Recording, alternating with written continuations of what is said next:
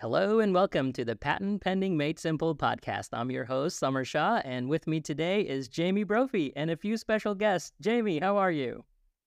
Hi, Summer. I'm good. I'm super excited about our special guests today. So I think I'll go ahead and introduce them. Is that okay? Yeah, that'd be great. Okay. So I have two guests with me today, and I'm hoping we can start out by just giving us your name, your age, and how we know each other. I am Griffin. I'm 13 years old, and Jamie is my mom. That's right. Good job. Oh, yeah. So, And my second special guest, give us your name, your age, and how we know each other. Okay, I am Jordan. My age is 10, and she's my mom. welcome to the show, Jordan.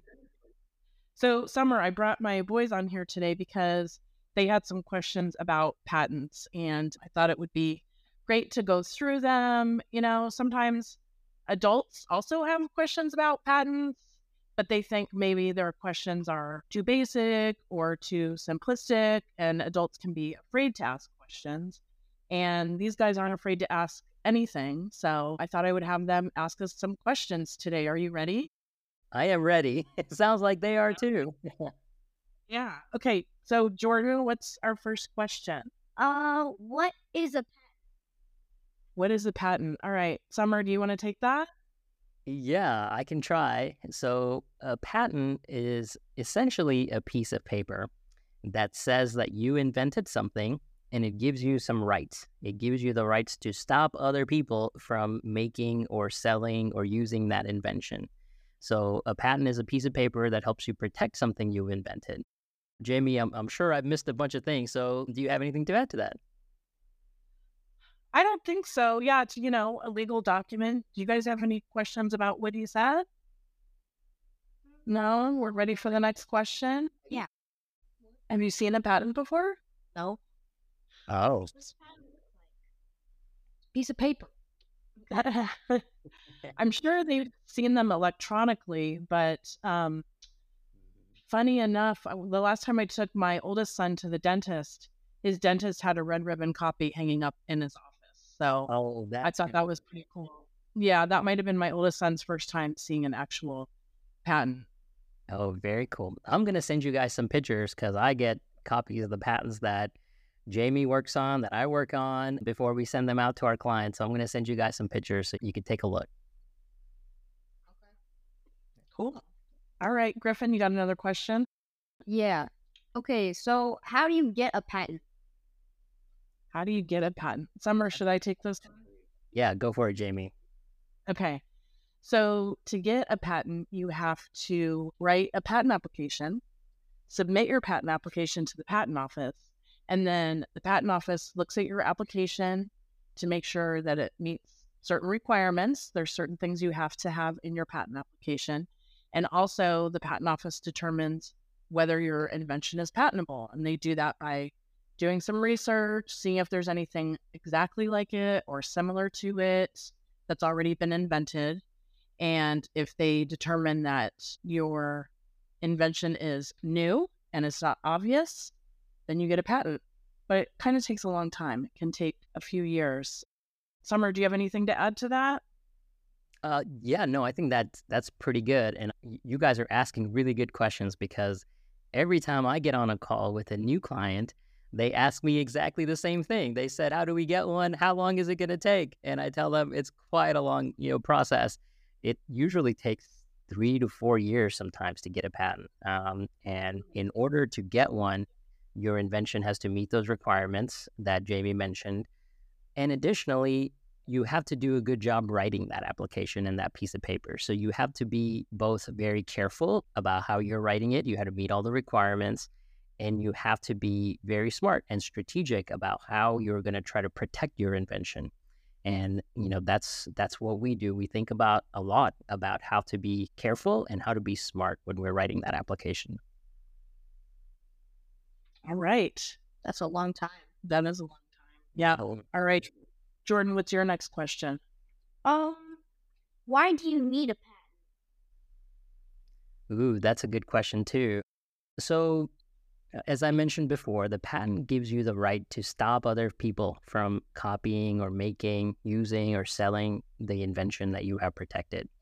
So, the patent was initially a contract that the framers of our Constitution, it's a contract that we're worried that if people came up with really cool inventions that helped the society and helped the world be a better place, that they would keep it a secret and they wouldn't tell anybody about it because they want to make money off of that invention. But we want to spread our inventions, and if somebody has an idea that makes the world better, we want them to share it and encourage them to share it. So the patent gives you a term of about 20 years to practice your invention by yourself. So only you could profit from it. And it prevents other people from copying you and trying to undercut you.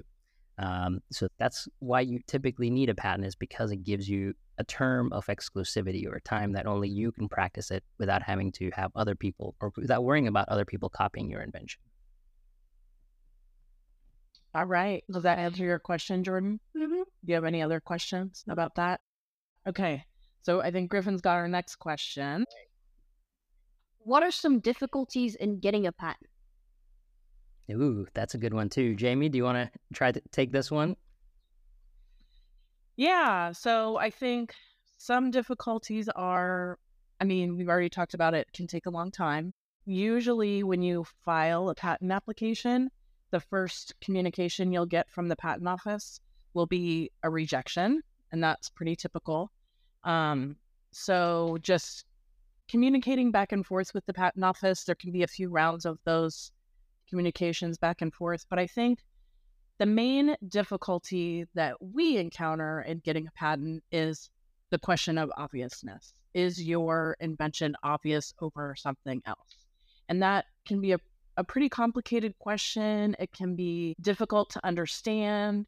Sometimes it looks like the references that the examiner is citing in their rejection look nothing like yours, but if there are features in common, the examiner could say that it's obvious, and sometimes that doesn't make a lot of sense if you don't have a lot of experience with patents and a lot of experience dealing with obviousness questions. I find that to be the main difficulty that we encounter. Summer, what do you think are some of the difficulties of getting a patent? Yeah, I think that's a big one that you mentioned, Jamie. The other big one that I think about a lot is whether the document that we're writing will actually cover the invention. And not just the invention as somebody might have come up with it, but somebody could try to design around that invention, right? So imagine that you create an invention for something and somebody changed it slightly to now copy your invention, right? If you have a patent, you would want to stop that person from just changing some small piece of your invention and bringing it to market. So we think about, how do we not just protect the exact thing that you have invented, but also other variations of it to stop people from designing around or making variations of that invention. And that could be a challenge, because the more other bases that you try to cover, the more the invention starts looking like other things that might be out there. So there is a challenge. There's a push and a pull there to try to get the patent allowed. You want to have as broad a coverage as possible. But if you go too broad, then it's going to start looking like other things that are out there. So there's an interpretation tug of war, so to speak, that happens at the patent office. Yeah, I would agree with that as well. So I think those two main things, dealing with obviousness, rejections from the patent office, and making sure that the application is broad, but not too broad. Does that make sense? You understand what we, yeah? Okay. Mm-hmm. All right. So Jordan, what's your next question? If you have an invention, do you have to get a patent on it? Oh, that's also a very good question. And the answer is no.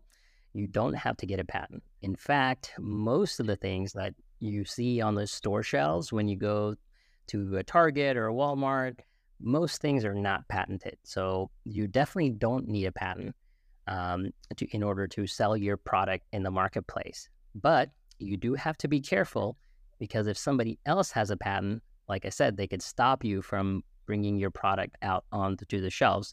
So you could go through a lot of expensive process for manufacturing and selling your product. And somebody can later come back and say, well, you actually can't sell this thing without our permission because we have a patent.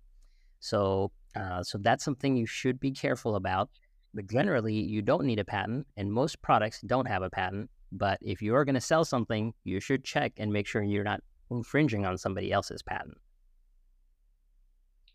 And do you understand, based on the answers that we've already given you, if you don't have a patent, what could happen? Yeah. What could happen? People steal your idea. Yeah. And then no way to stop that. If you have a patent, you can say, hey, I have a patent on this. You can't just steal it, right? Yeah, but it's like if you don't have a patent, it's like letting someone take your wallet. Yeah. All right. What's your next question, Griffin? Okay, so it takes a long time to get a patent, but why does it take so long? Ooh, another good question. Well, there are a lot of people applying for patents at the United States Patent Office. So that's the organization that reviews patent applications. And maybe, Jamie, you should talk about that, and I'll circle back here. Yeah. You guys know I used to work at the patent office, right? Yeah. Well, way before you were born. But yeah, so some areas of the patent office just have a really long backlog. They get, hundreds of thousands of patent applications every year. And in some fields where there's a lot of innovation going on, that backlog can be really long. So it could take a long time to get your first communication from the patent office. That could be, 2-3 years sometimes. And then sometimes you have to go back and forth communicating with the patent office, responding to rejections. Sometimes they issue another rejection. So that process can take a while. So that is why it takes so long. You can, of course, pay extra to make it go faster, but that's generally why it takes so long. Okay. Jordan, you have another question? Yeah. How much does it cost to get? Oh, that's also a good question. So the prices can vary and be all over the place depending on how complex your invention is. We charge about $10,000 roughly to get a patent filed. And then it could take anywhere from $3,000 to $7,000 to argue with the patent office about whether your invention is obvious or not. But by the time you're all said and done, you have usually spent about $15,000 to $20,000 to get a patent. So it's a very expensive piece of document. That's a lot for a piece of paper. It is. It's probably one of the most expensive pieces of paper that you're going to get. So that's very true. Okay, this is our last question. Once you get a patent, what do you do with it? Ooh, that's also a good question. Well, you hopefully don't have to do much. You have to mark your product. So when you're going to sell it at a shelf or at a store, you have to mark it that, hey, I have a patent on this thing. So you're giving a notice to everyone else who's going to think about potentially stealing your idea or copying your idea. So you mark it as patented, and then you hopefully don't do anything. But if somebody does end up copying your invention, you can send them a letter and say, hey, I have a patent on this thing, which means that I have the exclusive grant from the United States government to practice its invention. Nobody else can do this.